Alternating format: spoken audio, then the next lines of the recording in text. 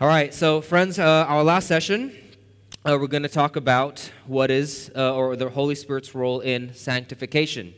And hopefully throughout this whole retreat, you've kind of not only seen the Holy Spirit and gotten to know Him more and how He's been revealed in the Bible, but also seen the redemptive historical theme and how the Holy Spirit's played a role in that. So in creation, the Holy Spirit was involved in that He gave dead, inanimate objects. So we saw the Father and the Son created the world that was without form, that was void, Genesis 1:1. But then we see the Holy Spirit hovering over creation and giving it life, cherishing it unto existence, separating the light from the darkness, separating the waters, the seas from the land. We saw that in Job. We saw that in Psalm. And those passages gave us understanding of the Holy Spirit's work in creation. He's the separator, the organizer, the one who breathes life into things.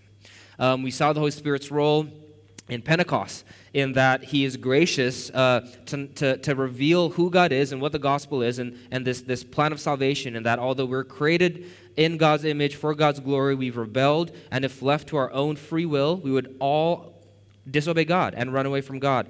But the Holy Spirit was gracious enough to not only give Himself and guide God's people in the Old Testament, but also in Pentecost, release or expand or make deeper these truths into our hearts, but also across the world, not just limited to biological Israel. Now that we are all God's people because of the Spirit's work in our hearts in revealing Christ and His death on the cross, that we may be reconciled to the Father. And in our regeneration, which connects to that, as Gray told us or revealed to us yesterday, what the Scriptures say. John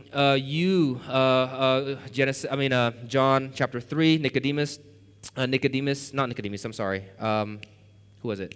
Wow, I'm blanking. Is it Nicodemus? It is Nicodemus. Last day. Political ruler, religious authority, right, a Pharisee, saying, you need to be born again. I don't care how good you are. I don't care how good your church is. I don't care how rich you are. I don't care how much political power you have. You need to be born again if you want to be God's child with God. But then, which is a reality, of course, that applies to all mankind and all of us. And now, we're going to talk about what life looks like as a Christian after we have been born again, after we have been regenerated, after we have been reconciled with the Father by the work of the Holy Spirit that gives life to our dead hearts, as He did in Genesis 1, gives life to dead things. Now, what does our life look like? All right, so what the Holy Spirit's role in sanctification. So, hopefully this will be a summary of all that we've talked about, and probably one of the more applicable topics because of its topics.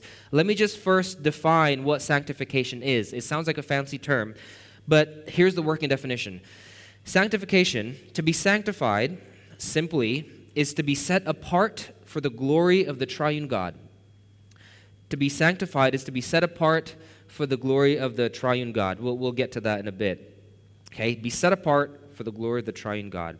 Now, before we start, I want to distinguish, but not totally separate, sanctification into two general parts. Okay? First, I want to talk about sanctification as an eternal legal status, us being set apart as in our eternal legal status before God. And second, I want to talk about sanctification as our current disposition. A disposition is our current realities, our current attitudes, our current heart dispositions, our current being, right? So one is our eternal legal status, and the other one is our current disposition. Let's talk about it. Hopefully we'll get a better understanding about the two. First, sanctification, or being set apart as an eternal legal status. So the first one is kind of, I want to talk about here about us being objectively sanctified, objectively set apart because of what Christ has done. Okay? Apart from our works. The reality is found in what God has declared to be true. You are innocent. You are forgiven. You are a child of God. It's a declaration about who you are because of what Christ has done for you and because what the Holy Spirit has done in your heart. It's done one and for all. Okay? The timing is immediate. When it happened, it happened. You're done. You're righteous. You're declared perfect in Christ. And our part is to be the recipient of that gracious declaration of what God has done. Okay, let's look at some verses. 1 Corinthians 1:2. The church of God that is in Corinth, to the church of God that is in Corinth, to those sanctified in Christ Jesus. Okay, set apart in Christ Jesus, sanctified.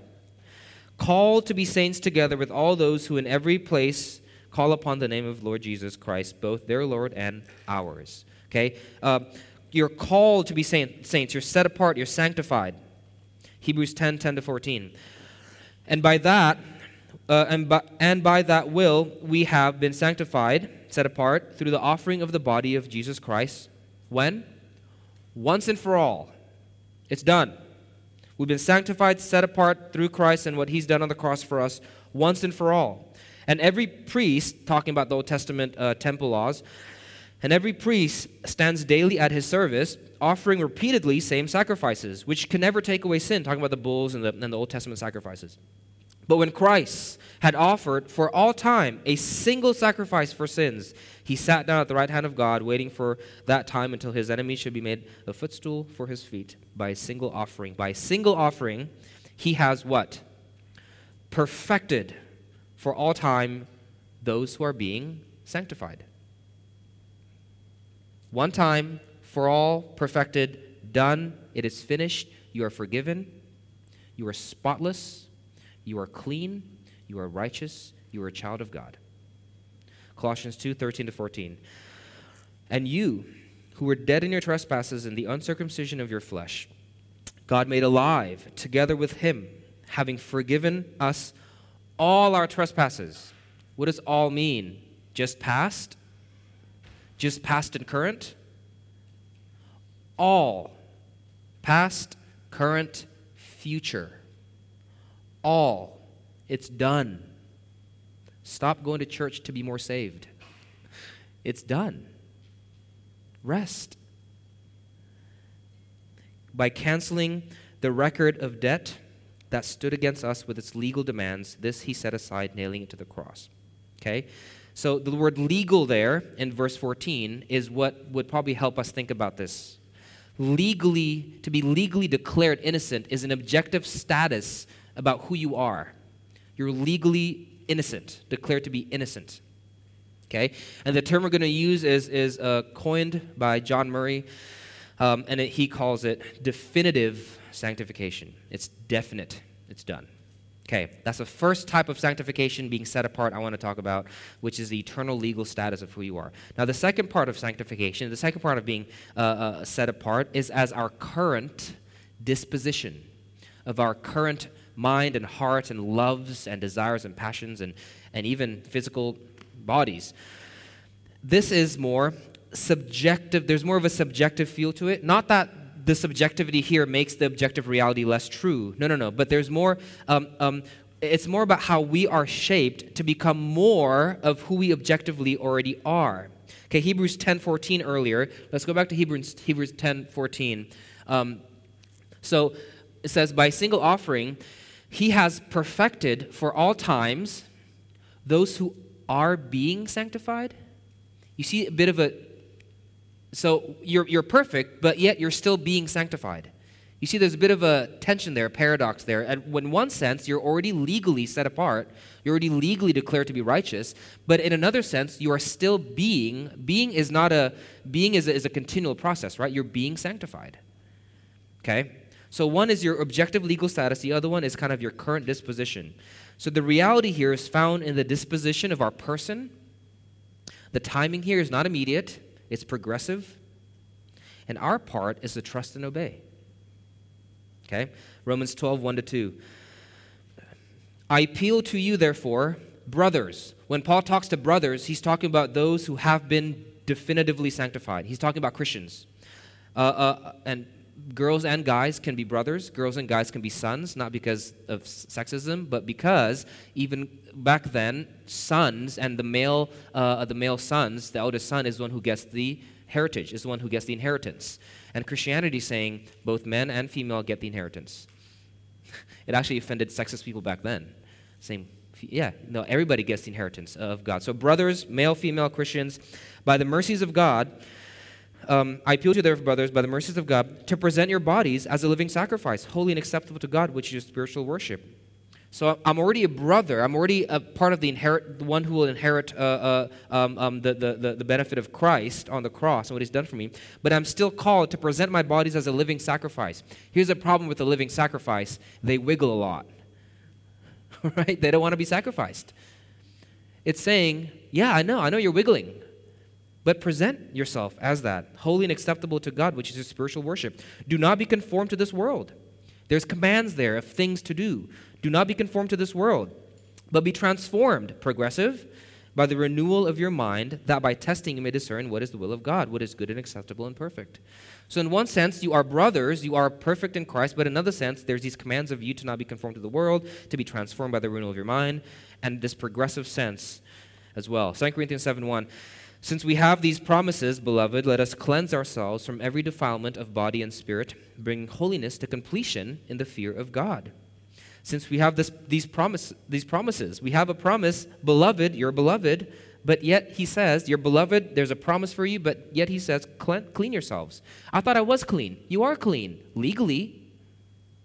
You are clean objectively, but you are still called to trust and obey as you progressively become who you have been declared objectively to be. 1 Thessalonians 4:3-5, for this is the will of God. You know, it's funny, people ask me, what is the will of God for my life? And they're looking for, what job to get and who to marry. And I say, the will of God is for you to be sanctified. That's the will of God. That's what He wants. What is the will of God for my life? It's for you to be sanctified, for you to become more of who you have been declared to be objectively, okay? For this is the will of God, your sanctification, that you abstain from sexual immorality, that each one of you know how to control his own body in holiness and honor, not in passions of lust like Gentiles who do not know God. So he's saying you're not a Gentile who doesn't know God. You know God. You've been declared definitively to be objectively righteous on all that. You know God. But yet, don't live as if you don't. Progressively. Okay. And the term to use there, again, coined by John Murray, is not definitive sanctification. It's progressive sanctification. Okay. Do you see the pattern there in the Bible, how both are true? There's a definitive, there's a progressive. And this is what today's session is going to be all about, progressive sanctification. What is the Holy Spirit's role in our progressive sanctification? Let me just note, before I move on, we can't separate these things too firmly. There is a relationship between the two. It's kind of two sides of the same coin. Matthew 7:16-17. You'll recognize them by their fruits. Christians, you recognize those who are born again, who are definitively sanctified by their fruits. Are grapes gathered from thorn bushes and figs from thistles? So every healthy tree bears good fruit, but the diseased tree bears bad fruit. If you are definitively sanctified, there will be change in your life. There will be progressive movement towards who you have been declared to be true. If there isn't, if you could care less about the things of God, if you don't begin to hate what He hates more, if you don't begin to love what He loves more, if there's no deeper conviction about your life and your sin, you have to ask, am I truly born again? Yes, you've gone to church. Yes, you've done all these spiritual things. Yes, you know all the Sunday school answers. But do you love what God loves? Do you hate what God hates? And is that progressively growing in your life? There is a connection. Herman Bavinck says this, those who are born of God, by the way, these people that we quote, they're good. So just look them up if you don't know who they are. We don't have time to really explain who they are, but these are profound people with profound biblical insight. So Herman Bavinck, John Owen, Kuyper, all those guys. Just look them up. I encourage you. Herman Bavinck, those who are born of God increasingly become the children of God. You see that? Those who are born of God, they're reborn, increasingly become the children of God and bear His image and likeness, because in principle, they are already His children. You see the same paradox he's trying to communicate there? The rule of organic life applies to them. Become what you are. This is who you are. Become that. Be that. Do that. Move towards that. Okay, but for the sake of our discussion today, we are going to make that distinction, although we don't want to break it too much, but we are going to make that distinction and localize our attention to hit the Holy Spirit role in our progressive sanctification, not in our definitive sanctification. All right? So, how does a Christian grow in progressive sanctification? I wanted to use consequent or progressive there, but I'm just going to use progressive because consequent might be confusing. How does a Christian grow in progressive sanctification? Now, it can kind of get it complicated. So I think what will be helpful is this. I'm going to set up the structure in the beginning. I think there's a slide, I hope, that has, I don't know if we have that structure in place. What's the next slide? Is there one? No. There it is. Yes. Okay. Did Emily take the laser pointer? Oh, I get to use laser pointer. All right. This is awesome. So I think, okay, we need to really, so it's going to be hard to follow where I'm going unless we kind of have a structure for the talks, and I think this could be a good one. Thank you. All right. And yeah, okay. So here's how we're gonna break it, okay? And I'm gonna go back to these slides a lot. So I'll thank you. Okay, so 2 broad categories: the Holy Spirit's role, and then the second category is the next slide. Next slide. Our responsibility. Okay, 2 broad categories: Holy Spirit's role, our responsibility. Now go back a bit. 2 slides. Okay, the Holy Spirit's role. I'm going to break that down to 2 parts. One is his eternal work, external work, his external work, and then the second one is internal work. Okay? Let's just camp here. So, Holy Spirit's role, our responsibility. Holy Spirit's role, there's 2, external, internal. Okay, go back. In the external, there's 2 more. The means of grace and the institution of the church. Okay? And then under the means of grace, there's 2 more. The Word of God and sacraments. And the sacraments here, I'm just going to talk mainly about the Lord's Supper, not baptism, because it gets a bit too much to cover. So I'm just talking about the Lord's Supper here. Okay? Now, under the internal work, just one subtopic there, the working of faith in our hearts. You get the structure, kind of? Okay. Now, for our responsibility, a few things there. Partaking in the means of grace, which is listening to the studying and hearing good preaching of the Word of God. Partaking in the sacraments, right? That correlates with earlier, with external work. And also becoming an active member in the local church and trusting and obeying the Holy Spirit that is within us. Okay? So keep that framework in your mind. Right now, don't worry about our responsibility part. Most of today is going to be about the Holy Spirit's role. Okay? So let's talk about the Holy Spirit's role right now. And so his role in our progressive sanctification is applying the truths of the covenant of grace, the gospel, right, the cross, simply put, deeper into our hearts. He applies these truths deeper into our heart. How does he do that? External work. We're going to talk about the means of grace first, right now. Okay? Does that make sense where we are in the discussion? Okay. First, the means of grace. What is the means of grace? The means of grace are ordinary things that God has set apart to progressively sanctify his people. These ordinary things are not special by virtue of their own innate qualities, but because the Holy Spirit has set them apart. Okay, and under this category, as I've said, so let me repeat that again. I don't know if that's on the slide or not. But the means of grace, I think it is, in the three slides ahead. There it is. Means of grace are ordinary things that God has set apart to progressively sanctify his people.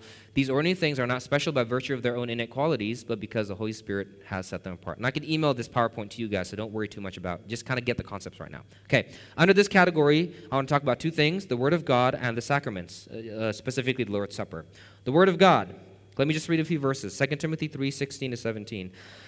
All Scripture is breathed out by God and profitable for teaching, for reproof, for correction, and for training in righteousness, that the man of God may be complete, equipped for every good work. All of Scripture, the Bible, is breathed out by God and is profitable for progressively sanctifying God's people. Right? That's what it's talking about. Okay. So the question is, how can the words of ordinary people, like the apostles and the prophets, be called God's word? And how can it be used by God to progressively sanctify his people? Because these are ordinary people, right, who wrote these words down, who spoke of these words, except for the words of Christ, obviously.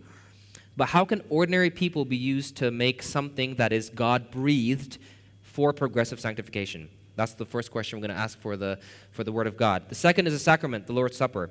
Here's what we're going to talk about. I'm just giving you a broad outline right now, and we're going to get deeper into the Word of God in a bit. But the Word of God, that's the main question. The sacrament, Matthew 26, 26 to 28.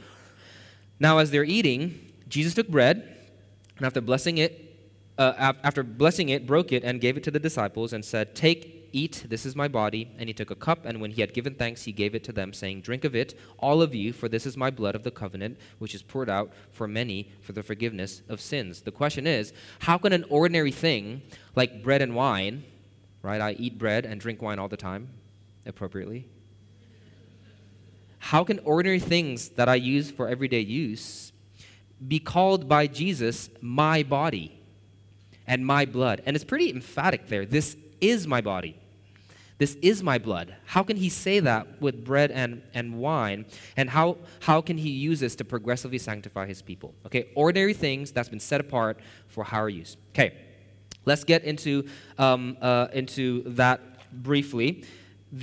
How does God set apart ordinary things for holy use? Okay, if you're in my session, in session 1, in creation, we saw that throughout the Old Testament, the Holy Spirit, when he comes upon something, he sets that thing, that ordinary thing, apart for holy use. One example is Moses' right hand, or the wooden staff, okay? Isaiah 63, 11 to 12. This is pretty cool.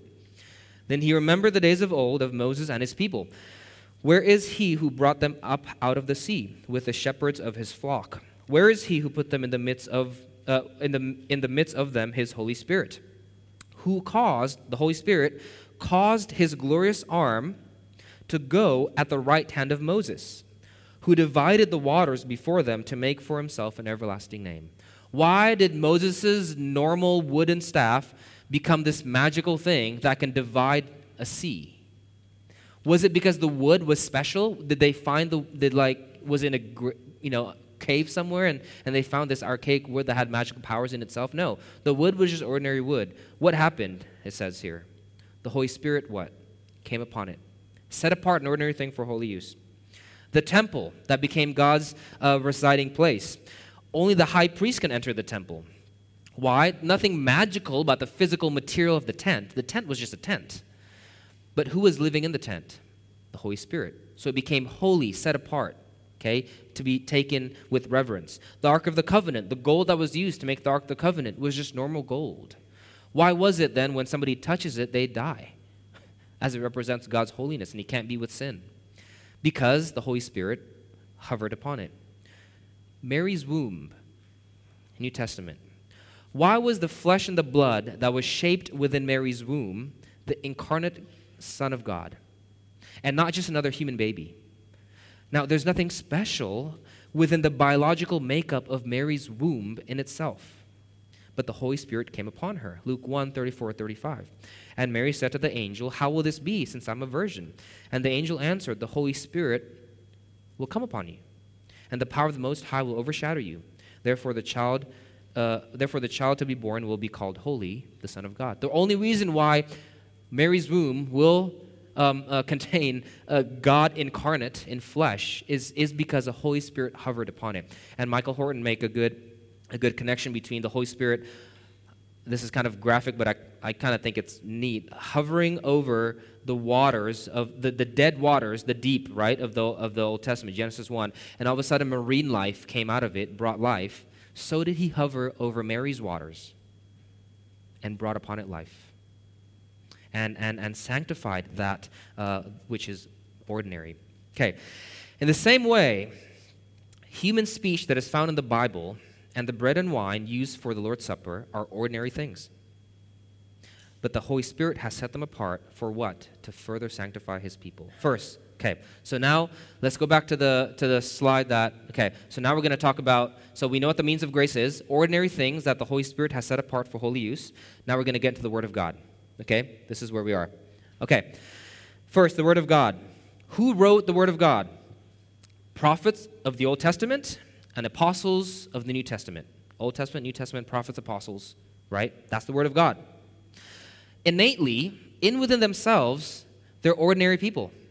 They're sinners even. But yet their words is called God's word, Ephesians 2:20. So then, you are no longer strangers and aliens, but you are fellow citizens with the saints and members of the household of God. Talking about the church, right? Built on the foundation of the, what? The Bible. The apostles, Old Testament. The prophets, Old Testament, and the apostles, New Testament. You're built on the foundation of the prophets, Old Testament, and the apostles, New Testament, which is the Bible. And it's a foundation. The foundation isn't repetitively put down. The Bible is final. That is foundation in which the church is built upon. Okay? So the prophets and the apostles somehow are set apart for this holy use, but why them? By virtue of their innate qualities? No, Moses, whose words God used to write the Torah, sold out, Moses was a murderer and disobeyed God at his old age and was rebuked by God when he had doubt during the travel to the Promised Land. David, who wrote most of the Psalms, was an adulterer and a murderer. Solomon, who wrote the Proverbs and the wisdom literature, Solomon, right? Isaiah confessed of having unclean lips in Isaiah chapter 6. Jonah, presumably the one who wrote Jonah, was a rebellious prophet. There's nothing, these people aren't in within themselves special or righteous in within their innate humanity. The apostles were no better. So that's the prophets of the Old Testament. The apostle of the New Testament was no better. Whose words compiled the New Testament? Matthew was a tax collector who did a lot of, tax collectors back then are known to do a lot of shady things. James, Jesus' earthly brother, the son of Mary and Joseph, in that way, Jesus' brother, made fun of Jesus' whole ministry, and not like in a brotherly fun way, but like in a gospel-hating way, his whole life. Peter had anger issues and was a coward. Paul massacred Christians. These are the people that God used to write his word, the scriptures. How? If they in themselves are sinners just like anyone else, how can their words be set apart for holy use? Well, same as the other instances. Because the Holy Spirit, like he did with ordinary things in the Old Testament, set these ordinary people apart and decided to use them to record God's holy word for his people. Let me just go to a few verses there. Mark 12:36. Mark is quoting David, and he said, David himself in the Holy Spirit declared, the Lord said to my Lord, sit at my right hand until I put your enemies under your feet. David said it in the Holy Spirit. David's words was attributed to the Holy Spirit, declared. David and the Holy Spirit through David declared. Hebrews 10:15-16. The author of Hebrews is quoting Jeremiah 31. And the Holy Spirit also bears witness to us, for after saying, now he's quoting Jeremiah, this is the covenant that I will make with them. After those days, declares the Lord, I'll put my laws in their hearts and write them on their minds. But the author of Hebrew is associating the words of Jeremiah to who? The Holy Spirit bears witness. Holy Spirit, okay? 2 Peter 1:21. For no prophecy, right? Prophets of the Old Testament, remember? No prophecy was ever produced by the will of man, but men spoke from God as they were carried along by the Holy Spirit. 1 Corinthians 2:12-13, last one. Now we, talking about the apostles there, we received not the spirit of the world, but the Spirit who is from God, that we might understand the things freely given us by God, and we impart this in words not taught by human wisdom, but taught by the Spirit, interpreting spiritual truths to those who are spiritual. You see, all of Scripture is associated to the work of the Spirit who has set these people apart for holy use. And even like just in the tent, the tent itself didn't like change to become something else, and the gold didn't change to become something else. When the prophets and the apostles wrote the word of God, it's not like their minds changed to something else and they kind of became just didn't know what they're writing. If you look at Luke 1, he said, as he's writing, it seemed good to me to write these things to you. So he was aware when he was doing it. He didn't get lost in this frenzy and just started writing stuff and then woke up a year later and was like, oh, I wrote a book. Like, that's not what happened. He said, it seems good for me to write this to you. The Holy Spirit didn't change the innate, but somehow made it special for holy use. Okay? So, hold on. Okay, so back to our original topic on that slide. We have to go to that slide. Okay, the question is, what is the Holy Spirit's role in our progressive sanctification? This is talking about his external work, right? In our progressive sanctification is by setting apart the prophets and the apostles and giving us the Word of God, which is the foundation in which the church is built upon, which is breathed out by God, 2 Timothy 3:16-17. He set apart apostles, prophets to write the Holy Scriptures, and the Holy Scriptures are breathed out by God and profitable for teaching, for reproof, for correction, and for training in righteousness, that the man of God may be complete and equipped for every good work. Progressive sanctification. Okay? How did God give us the Bible to do that? Through the Holy Spirit, who set these ordinary men apart for whole use. So you want to be a spiritual person? You want to grow in your progressive sanctification? As good as Sovereign Grace's worship music is, or whoever your favorite Christian band is, as good as those things are, and you should sing more to the Lord, and worshiping good doctrinal lyrics put into song is good for your growth. As good as a Tim Keller and a John Piper book is, and you should read more of those, and that's good for our growth.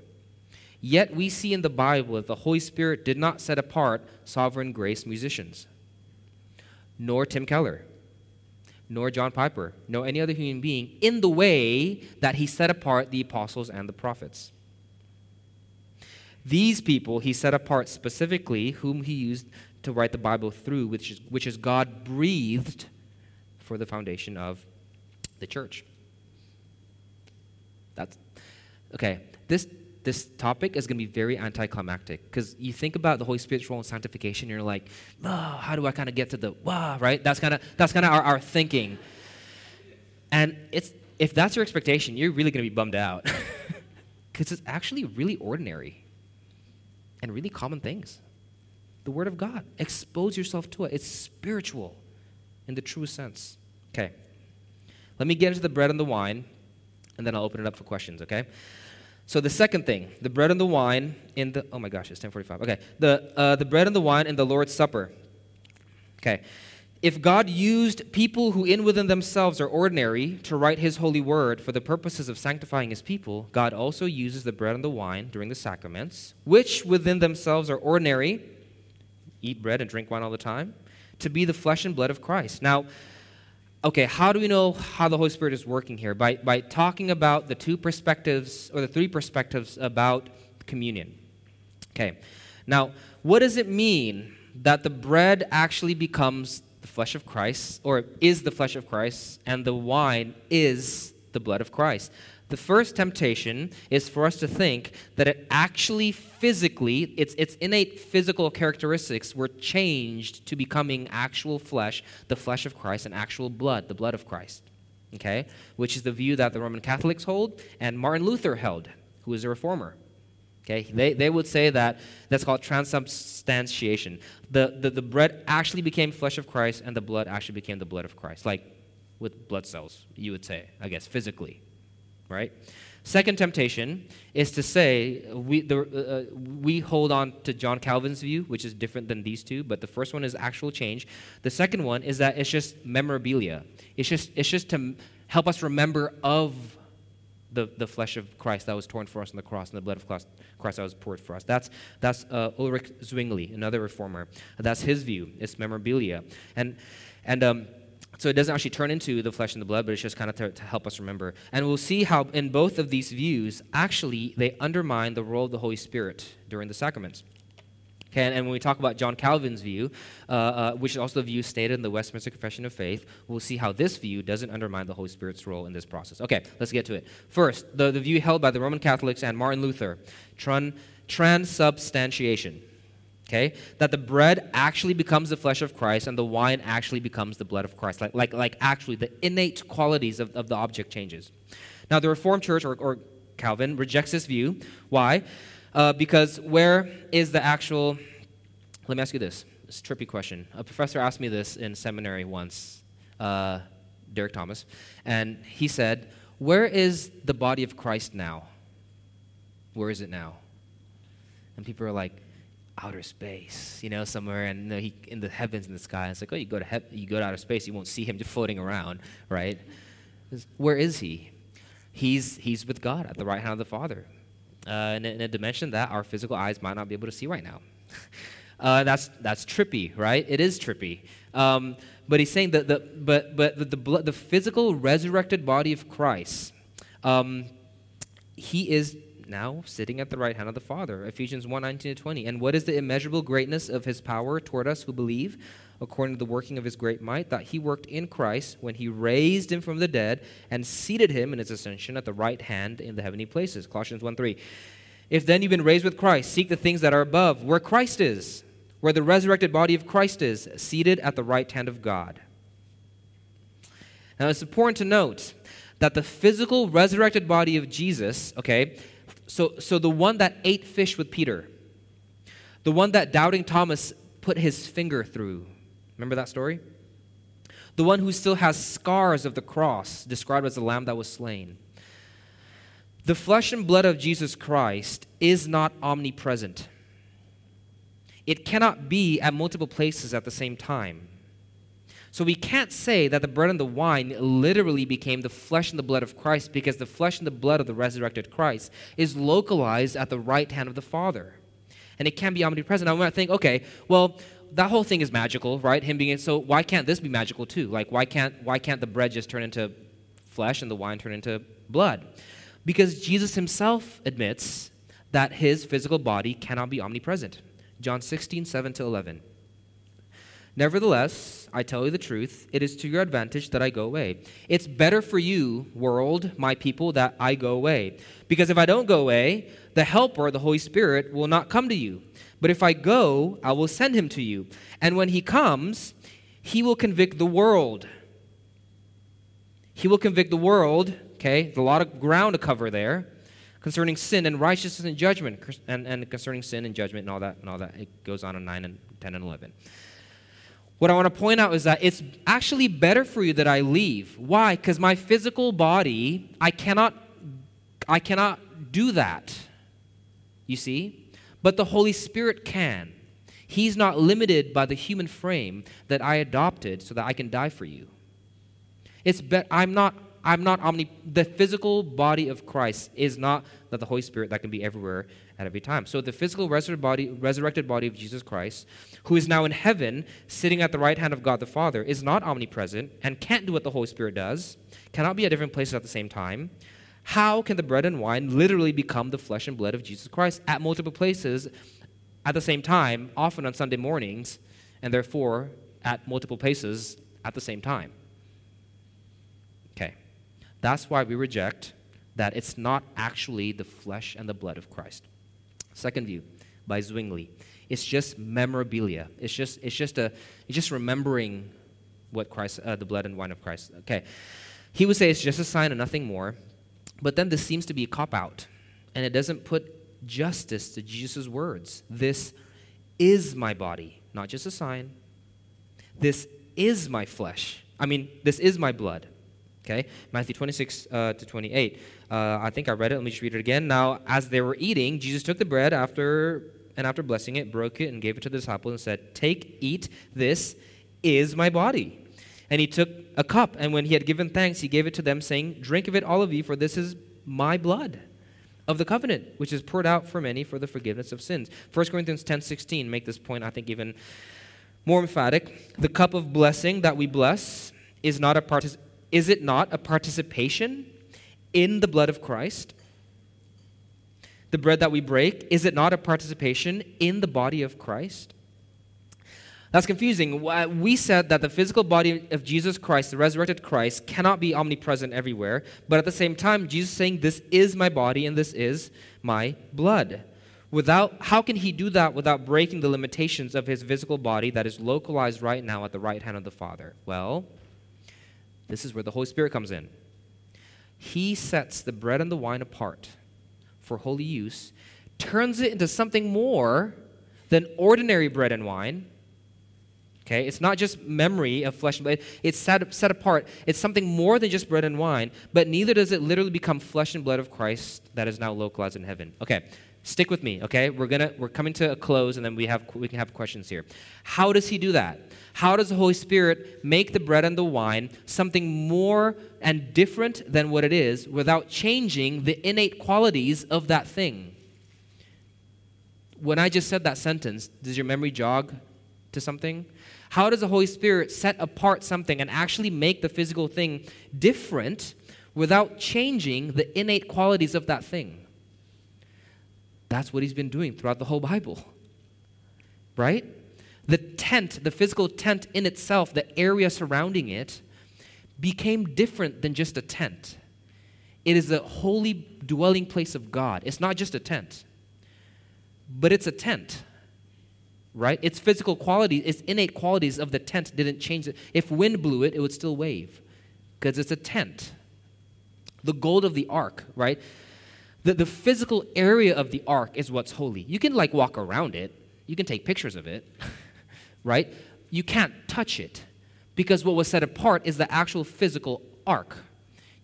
It's still gold, though. The innate goldness didn't change, but yet it's not just gold. You see? It is the presence of God's holy glory upon it. He made it something more than what it was, really more than what it was. The tent isn't just a imagery of God's holy dwelling. It is God's holy dwelling. The Ark of the Covenant isn't just a picture of God's glory. It is where God's glory resides. The bread and the wine is not just a picture of the flesh and blood of Christ, but yet the innate qualities of bread and wine was not changed. You see? Still bread and wine, but it's more than bread and wine. It is the flesh and the blood of Christ. There's mystery there. There is, and we can't truly comprehend it, but that's how the Holy Spirit works. With Mary's womb as well, and Moses' staff as well. The wood didn't change the innate quality. Okay, so like the Ark of the Covenant, like the tent of worship, like Moses' staff, like Mary's womb, the Holy Spirit changes the actual physical space of those things and material of those things to be holy and revered and different than if the Holy Spirit didn't come upon it, without changing the innate qualities of the material aspects of those things. What happens in communion is the Holy Spirit comes upon the elements of a communion, the bread and the wine. He sets them apart, makes them holy, revered, different than just bread and wine. It's not just bread and wine, but yet these innate materials does not actually turn into the actual flesh and blood of Christ. The physical bread is still bread, but at the same time, it is holy and revered, not just a memory of the flesh of Christ. The physical wine is still wine, but at the same time, it is holy and revered in a spiritual sense, the blood of Christ, not just a memory of the blood of Christ. Question 170 of Westminster Confession of Faith. How do they that worthily communicate in the Lord's Supper feed upon the body and the blood of Christ therein? As the body and blood of Christ are not corporally and carnally present in, carnally means actually turns to flesh, like carnal. It doesn't actually carnally present in, with, or under the bread and wine in the Lord's Supper. The physical body, the actual physical body is localized in heaven, and yet are spiritually present to the faith of the receiver, no less truly and really than the elements themselves are their outward senses.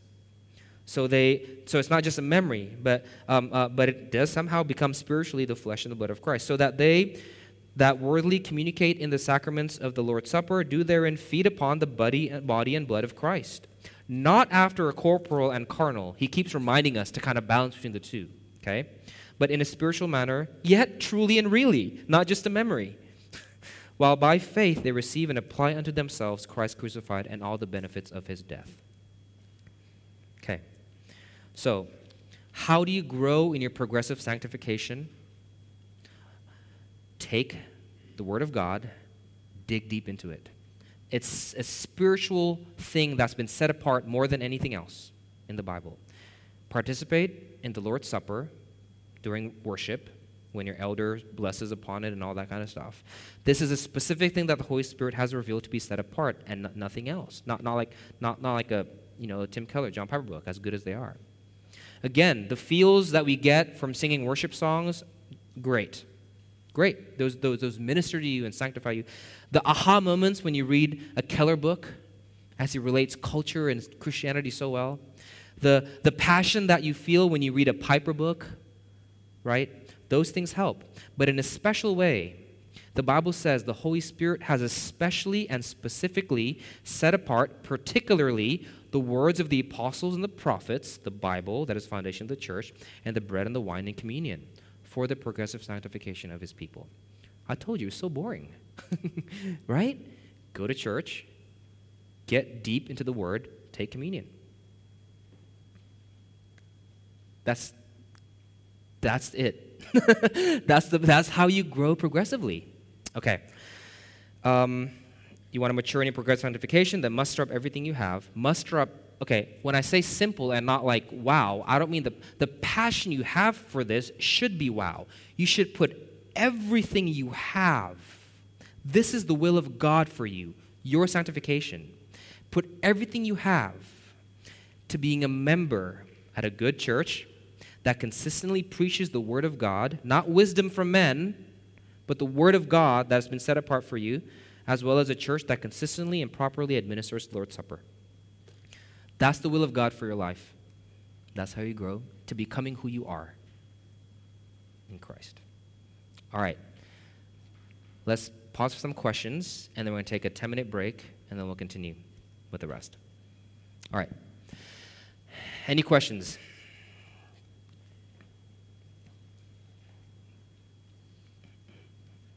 Yes. I have a question about the nature of the sacraments. Mm-hmm. So if the Holy Spirit made it sacred or holy, set apart, is there something supernatural or different from in the substance, in the way that if non-believers eat it, or if we eat it but not with faith, then it's just going to be different? Yeah, and we'll get to that too when we talk about the Holy Spirit's internal. So this is the external work that he does, right? Making the Bible, creating the Bible, and sanctifying the bread and the wine. These are the external things. But we're going to talk about that.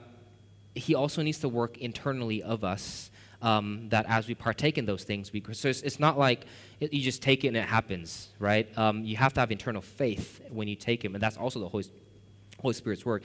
And you see in the Bible, that's why we always say at CCC, this is what people call fencing the table. Fencing the table is when you say, if you're a Christian today, please partake of it. But if you're not, if you haven't received Christ as Lord and Savior, if you're still exploring the gospel, you're still trying to figure that out, don't partake of the elements.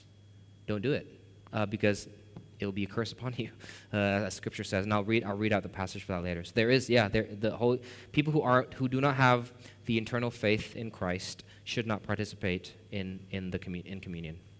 And I'll share more about that later in the passage as well. Yeah.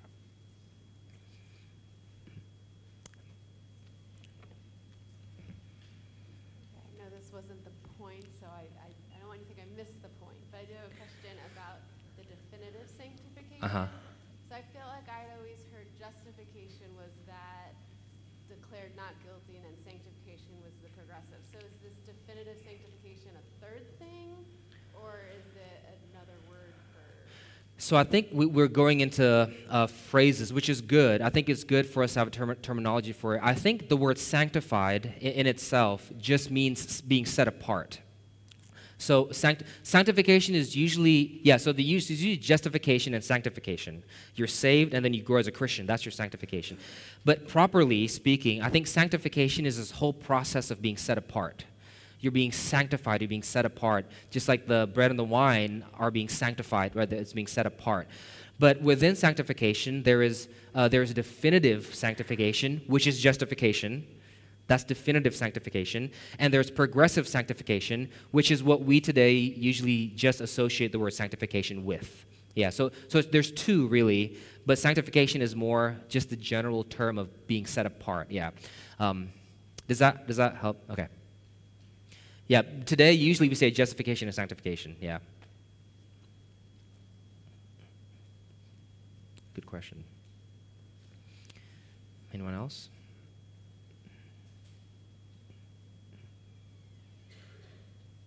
All right. We'll take a break. Let's do a 5 to 10 minute break, and then we'll continue the rest of the session.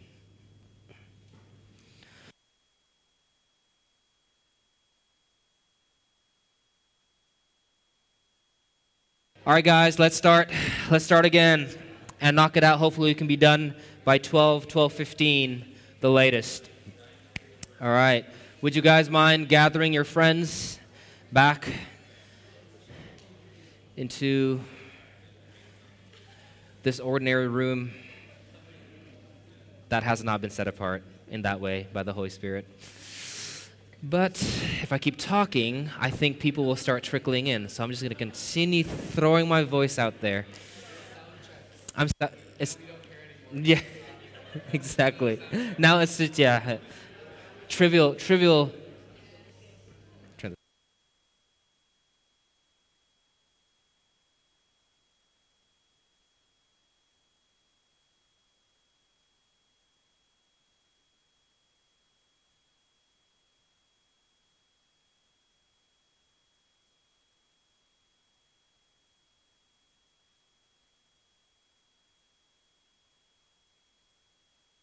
All right, guys, let's start again. Okay, so we are in our second part of this slide that Disa's already on. Thank you so much. This is it. You got it. Unbelievable. Everybody, round of applause. Okay, so we talked about the Holy Spirit's work in our progressive sanctification through the external work of the means of grace, the Word of God and sacrament, how we set apart these holy things. There's another aspect in which the Holy Spirit progressively sanctifies us, and it talks about the institution of the church. Okay, everybody good with where we are in our discussion? Second part of the external work, institution of the church. Okay, let me read Ephesians 4:4-8, 11-13. Okay. You kind of have to split hairs a little bit here, so pay attention to it, and hopefully it'll make sense to us. There's one body and one Spirit, just as you were called to the one hope that belongs to your call. Is that the wrong verse? Is that the wrong passage? That's the right passage, right? I thought you were reminding me of that. Never mind. There is the one body and one Spirit, just as you were called to one hope that belongs to your call. One Lord, one faith, one baptism. One God and Father of all, who is over all and through all and in all. But grace was given to each one of us according to the measure of Christ's gift. Okay, when you think of what Christ will give you, think about John again, John 16. What is it that Christ promised he will give you? Who is it that Christ promised will come when he ascends and leaves you? The Holy Spirit, right? A measure of Christ's gift. Therefore it says, when he ascended on high, he led a host of captives, and he gave gifts to men. Michael Horton used a good imagery here.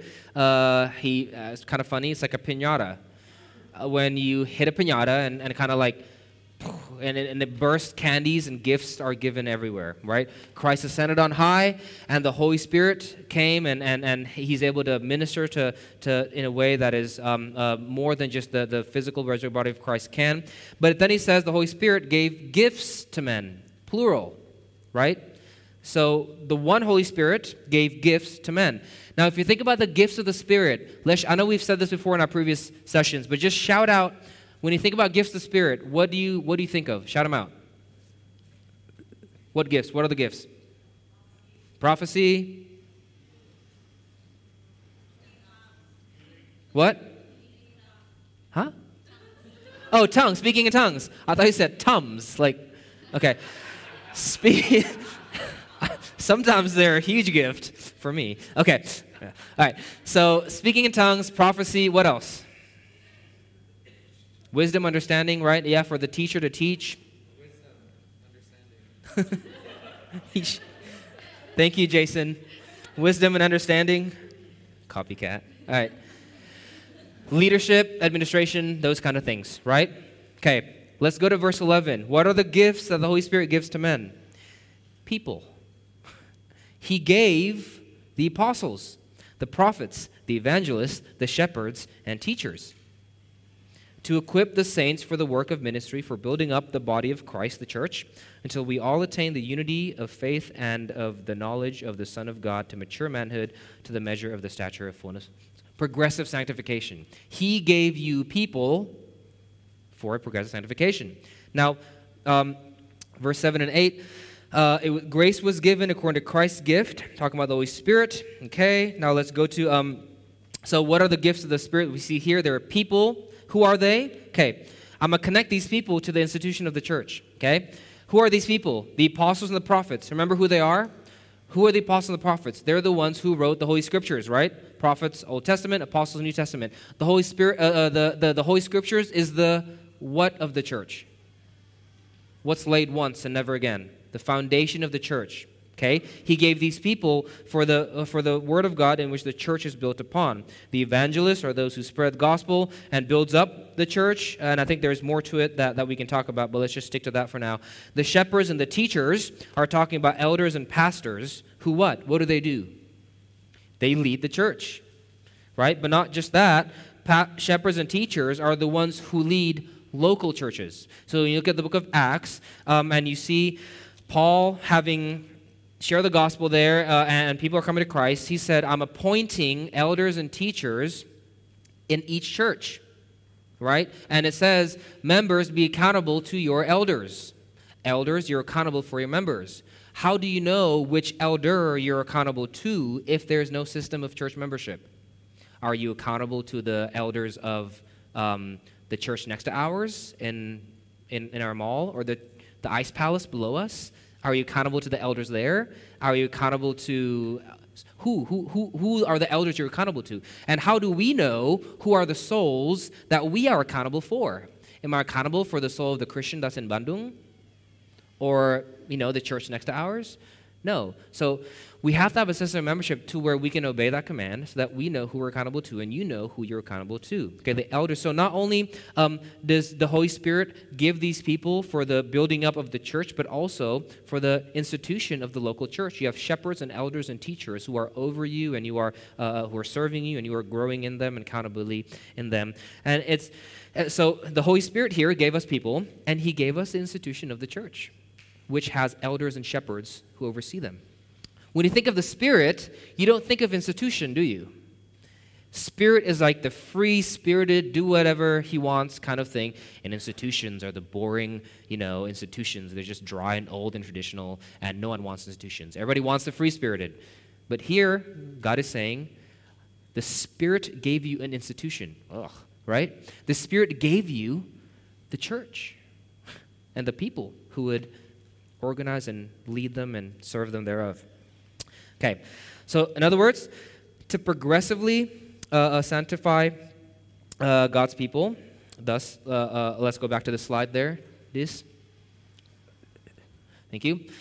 The Holy Spirit gave us the means of grace, the Word of God, and the sacraments. This is still in the external work, okay, that he has set apart for our progressive sanctification, and he also gave us the institution of the church, and it's all connected.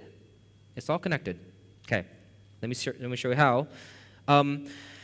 The means of grace we talked about earlier, the Word of God and the sacraments. Where is it done at? Where do you hear faithful exposition of God's Word? In the church. Where do you see the bread and the wine that's been set apart by the Holy Spirit administered in? At the church. So the people that the Holy Spirit set apart to give us a word that is set apart to progressively sanctify us, and the bread and the wine that are set apart by the Holy Spirit to progressively sanctify us is done in the institution of the church that the Holy Spirit has gifted unto us to then administer these things that have been set apart, and it's all grandly connected, and it all progressively sanctifies us. It's so ordinary. It's so common. But this is how you grow in progressive sanctification. Okay? Let me just read what I have here. I think it's just repeating what I said, but let me just read it. Okay, we're done. See, the Holy Spirit sets apart the Word of God that progressively sanctifies you, and sets apart the bread and the wine that progressively sanctifies you, and gave you the institution of the church that progressively sanctifies you, in which the Word of God that's been sanctified and the sacraments that's been sanctified are administered and preached, which progressively sanctifies you. By the elders and the shepherds in your church that has been gifted by the Holy Spirit for your progressive sanctification. Does that get to it? It's connected. That's how you grow. And friends, this is, okay, we think about this and okay, this is interesting, but this is the will of God for your life. This is the purpose of your creation, that you may be sanctified for the glory of God, not only objectively and definitively, but also progressively. Not only is that God's command, this is what you need for joy, for peace. I know of a parent that didn't adopt, but they kind of took in this child, and it's close to adoption. It's pretty much adoption. But I'm sure there are stories in which the child is legally adopted by the parents, and I know this couple. And the parents that adopted the child, this child had a bad past in which she would not really be fed, and she would often have to look for food in trash cans. I think she was adopted when she was 2 or 3, I'm not sure. The parents adopted her, and when the parents adopted her, when the document is signed, she is legally, objectively declared to be their child, right? But yet, a year or two into this new objective reality and identity that she's been given, she was still looking for food from trash cans. Because she's used to the old habits in life that she has. We Christians have been objectively set apart, and we have been given a new status as a child of God. But do we not often go back to the trash cans of our sin to look for joy and satisfaction there? And God is saying, you need to be progressively sanctified to believe who you are and your status if you want to stop doing that. This is infinitely important, not only for the glory of God, but also for your joy. Okay, questions on this before I move forward? We're going to go to the internal work of the Spirit and then the fruit of the Spirit. This should not take us too long because we covered a lot in the first half. Okay, questions before I move forward with this?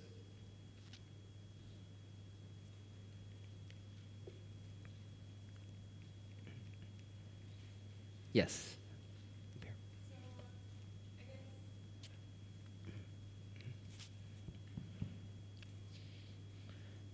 So my question is about the role of the sacraments, and the way I see it, like they're like physical representations, and obviously good ways to commune with God. So, like, is there a passage or something to kind of help support or understand why, like, say, communion is what we practice versus like the Passover or I've seen churches that have like a trifold communion, so foot washing, the bread and wine, and like fellowship. So I guess where in the Bible kind of is our support for the way that we...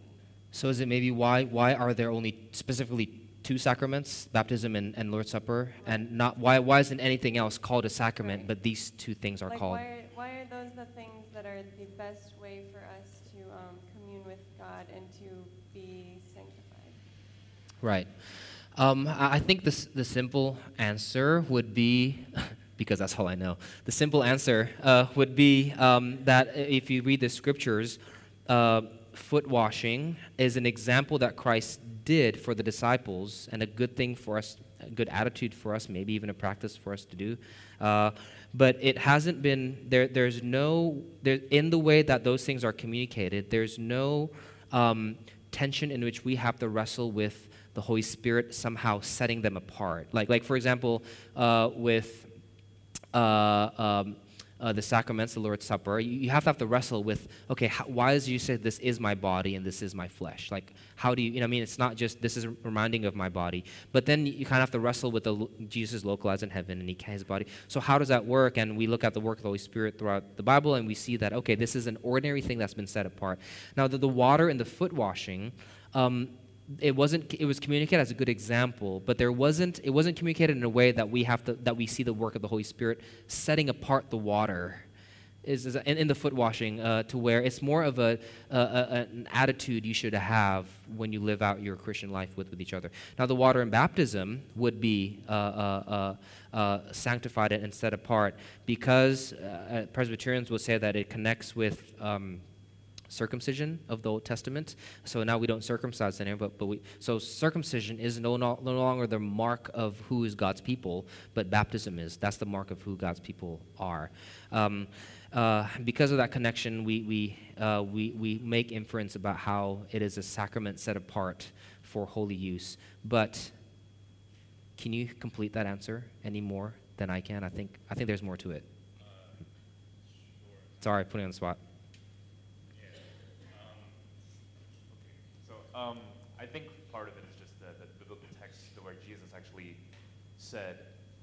this in remembrance of me, right? And he also said, go and baptize all nations. So there are explicit conjunctions and commands. And Paul reiterates that. There's one faith, one baptism. And then it's like 1 Corinthians 12, it talks about the Lord's Supper as an ongoing institutional responsibility of the church. And unbelievers couldn't partake in it unless they were judged on themselves. So those are particular biblical passages. Yeah. 28, 1 Corinthians 12. Yeah. And I think the non-believers shouldn't partake in it part is probably a big part of that too. Whereas in the Lord's Supper it says don't partake of it if you're not a believer. This is sanctified for us. This is spiritual use for people who do have an internal spiritual faith. And baptism, you don't baptize anybody that wants to be baptized. You baptize people who Presbyterians would say have received Christ or is a child of one or two parents who are believing parents. Because it communicates the covenant of grace, but that's a whole nother long topic for that. I think just the way the Bible communicates these two things is sacramental. It is set apart for holy use, more than other things. That's what I would say. Please, yeah. So then, these ones, I think it was helpful how you said it was more like a sort of command, almost, to do them. Is that what you're saying? Yes. Or as in, do this in remembrance of me, or baptize the nations. So then, something like Passover or one of the festivals that were commanded to be celebrated before, then why then do we not also participate? So I think theologically and historically, I think biblically, there is a transition between the practices of the Old Covenant and the New Covenant. And I forget the verse, but you should no longer observe the sun and the moon. What is that? Colossians 2. And so the practices of the Old, for example, let's sync this. So there are practices of the Old Testament that's been completed in Christ. For example, the Passover lamb.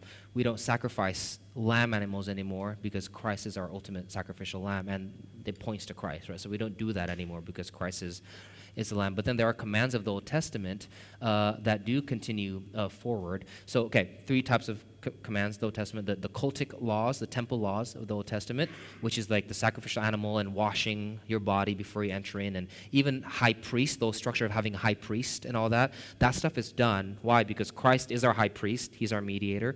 Christ is our sacrificial lamb, and he's the one who washes us over, right? So those things are meant to communicate Christ. So we're done with that.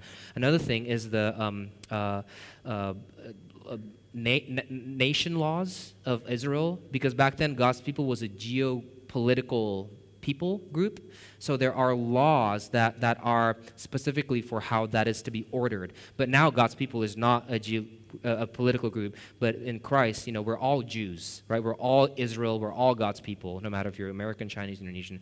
So therefore, the national laws are no longer there.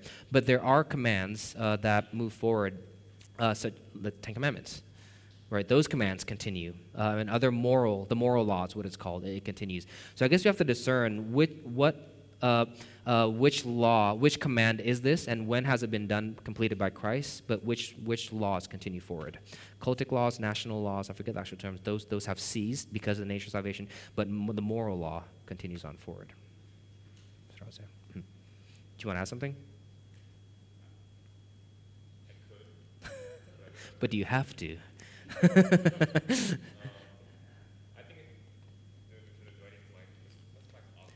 Put it close to your mouth. I think there's also something about the sacraments that communicate the inclusion of the Gentiles in a way that the Old Covenant institutions don't. So what happened at Pentecost is that the Spirit suddenly creates access and is accessible to anyone that is outside of Israel, anyone that's outside of Jerusalem. And the movement of circumcision to baptism communicates that inclusion. No longer is it just males who have the covenant sign, but females can also partake in the covenant sign. No longer is it just priests who could do the meals and the lamb, but rather now everyone is invited to the table to feast with God. So the wine and the bread communicate the finality of Christ's work and the celebration of the presence of Christ with his people anywhere in every place. And the fact that it's no longer mediated by a priest and no longer a bloody sacrifice that is closed off from the people, now we're invited into the marriage supper every time we partake of the bread. Does that make sense? There's a transference of inclusion, a picture of exclusivity to inclusion that kind of Yeah. happened and symbolized by these And things. Pentecost is really the dividing line between Old and New Covenant. That's why the institution of the Lord's Supper and baptism communicates the greater inclusion and greater extension of the finality of Christ's work. Does that help? Yeah. Okay. Okay. So let's move on because we want to try and finish on time. The internal work of the Holy Spirit. This is going to be 5 minutes. Okay. So we have to be careful to not thinking of being a member of the institution of the church and hearing the word of God and taking the bread and wine of communion as if it's a power-up mushroom in Super Mario. Okay? You don't take the communion and like do, or you don't like go to church and be a member of a church and then just automatically do, like grow, and have fireballs. Like it's not that there's a term for that, ex opere operado, I think, in Latin. That's how ex opere operato in Latin. Okay? What that means is that from the work worked. So from the work worked. Just take it and then it'll work. Like a magical thing that'll just kind of happen. That's not at all what the Bible says. Internal faith, you're believing in these things in the gospel, is also needed for these things to then progressively sanctify you. Where do we see that? Matthew 13, 24 to 30. So this is about membership of the church. Just becoming a member of a church doesn't power you up like in Super Mario. Why? Because there are people who are members of the church that do not have the internal faith and therefore are not benefiting from the membership. He put another parable before them saying,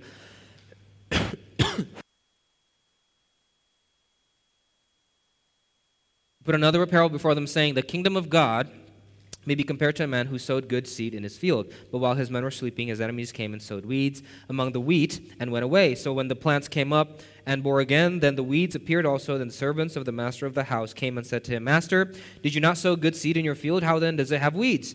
He said to them, An enemy has done this. So the servants said to him, Then do you want us to go and gather them up? But he said, No. Lest in gathering the weeds you root up the wheat along with them. Let both grow together until the harvest, and at harvest time I will tell the reapers, Gather the wheat first and bind them in bundles to be burned, but gather the wheat into my barn. Saying in the church there will always be wheat and weeds and wheat, right? There'll always be ones, and you can't. It's not really separated in a way that it will be in the future. And let them both grow up. Preach the gospel. I mean, elders should still do their due diligence of vows, making sure people who enter are actually born-again Christians, right, internal faith. But at the end of the day, it's impossible to keep it as clean as we probably want it to be. So just joining a church doesn't necessarily, power you up in that way. You have to also have faith in your heart in why you're doing it and all that kind of stuff. Okay. Also, the Bible says not everyone should partake in communion. 1 Corinthians 11, 26 to 29. For as often as you eat this bread and drink the cup, you proclaim the Lord's death until he comes. Whoever, therefore, eats the bread and drinks of the cup of the Lord in an unworthy manner, meaning they don't have the internal faith while they do it, will be guilty concerning the body and blood of the Lord. Let a person examine himself then, and so eat of the bread and drink of the cup. For anyone who eats and drinks without discerning the body eats and drinks judgment on himself. So it's not just automatically... there has to be an internal work of faith that couples this external communication of the covenant of grace. Even the Bible, okay, just reading it within itself doesn't just kind of make you whatever. There has to be an internal faith working as well. 2 Corinthians 2, 14 to 17, this is the last passage. But thanks be to God, who in Christ always leads us in triumphal procession, and through us spreads the fragrance of the knowledge of him everywhere. For we are the aroma of Christ to God among those who are being saved and among those who are perishing. To one, a fragrance from death to death, okay, and to the other, a fragrance from life to life. Who is sufficient for these things? For we are not like so many peddlers of God's words. Side note, do not peddle God's word. But we are men of sincerity, as commissioned by God, in the sight of God we speak in Christ. So preaching God's word being preached, to some it is an aroma of death to death. For some it is an aroma of life to life. no matter how well you preach the gospel, if the Holy Spirit has not internally worked faith in their hearts, they're going to hate it. They're going to think it's the stupidest message ever, and they might even not like you for it. But for some, it is an aroma of life to life. So it's the preaching in itself. There needs to be an internal, being a member of a church, the preaching, taking communion, there needs to be an internal working of faith. And who does that, as we've learned? The Holy Spirit. He needs to work within you, faith within you, so that as you partake in the external communications of the covenant of grace, and you participate in that, you will grow in such a way, progressively sanctified. 1 Corinthians 3, 6-7, I planted, Apollos watered, but God gave the growth. So neither he who plants nor he who waters is anything, but only God gives the growth. Okay, so next part we're going to talk about our responsibility, but right now I just want to emphasize the holistic role of the Holy Spirit, and not only setting apart these things in church and communion and the Word of God, but also internal faith in our hearts. And when this goes like this, we progressively sanctify. So lest we fall into pride and arrogance, thinking that where we are now is because of our own works and effort, we shouldn't. So we should stop looking at each other in jealous comparison, but look unto him in humble obedience and reverent thankfulness. Okay. Last part. We talked about the gift of the Spirit, external, internal, and how we progressively sanctify. So now let me just briefly talk about the fruit of the Spirit. This won't take but 5 minutes, okay, or something like that. Okay. So the fruit of the Spirit.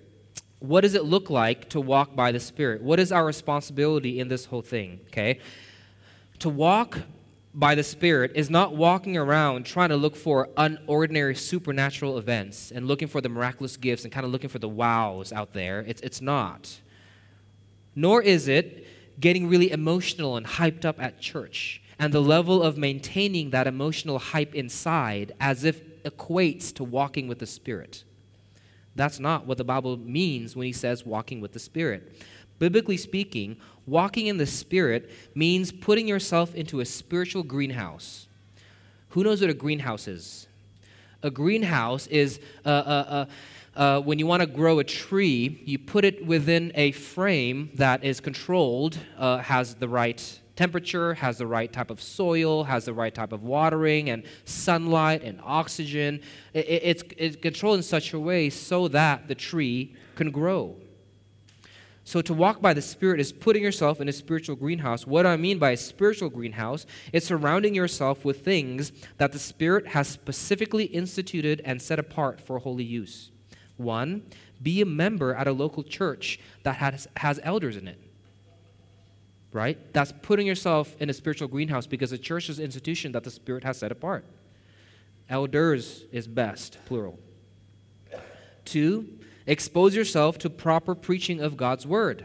Where? In this institutional church that you're just become a member of. 3, partake in communion at Sunday morning worship in church.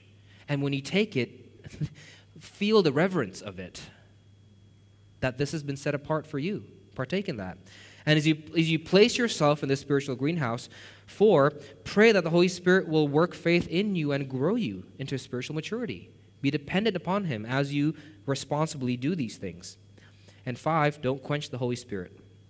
Listen to the new desires and the new passions that he's given you. Trust and obey the faith that he's imparted in you. Be a member of a local church. That's how do you walk in the Spirit? Be a member of a local church. Expose yourself to proper biblical preaching. Partake in communion at Sunday morning. Pray that the Holy Spirit will work faith in you, that you'll grow into spiritual maturity, and don't quench the conviction of the Holy Spirit that he's given into your heart. That's it. That's what it means to walk in the Spirit. You don't have to wait around for something to overcome you and just fall down. No. So when you ask, okay, when you progressively sanctify, how do you listen to the internal working of the Holy Spirit as you progressively sanctify? Simple questions. Do I date this person when I know it's not according to God's Word? Listen to the new spiritual desires you have to obey His Word, according to His Word, not your emotions. Should I go to this website? Listen to the new spiritual desires that you have, obey His Word. Should I take this one extra drink when I know that I've reached my limit? Listen to the new spiritual desires you have, obey His Word. Should I share the gospel to this person? It's kind of scary. Listen to the new spiritual desires you have and obey in it. Do that as you place yourself in this spiritual greenhouse. That's how you grow. Okay.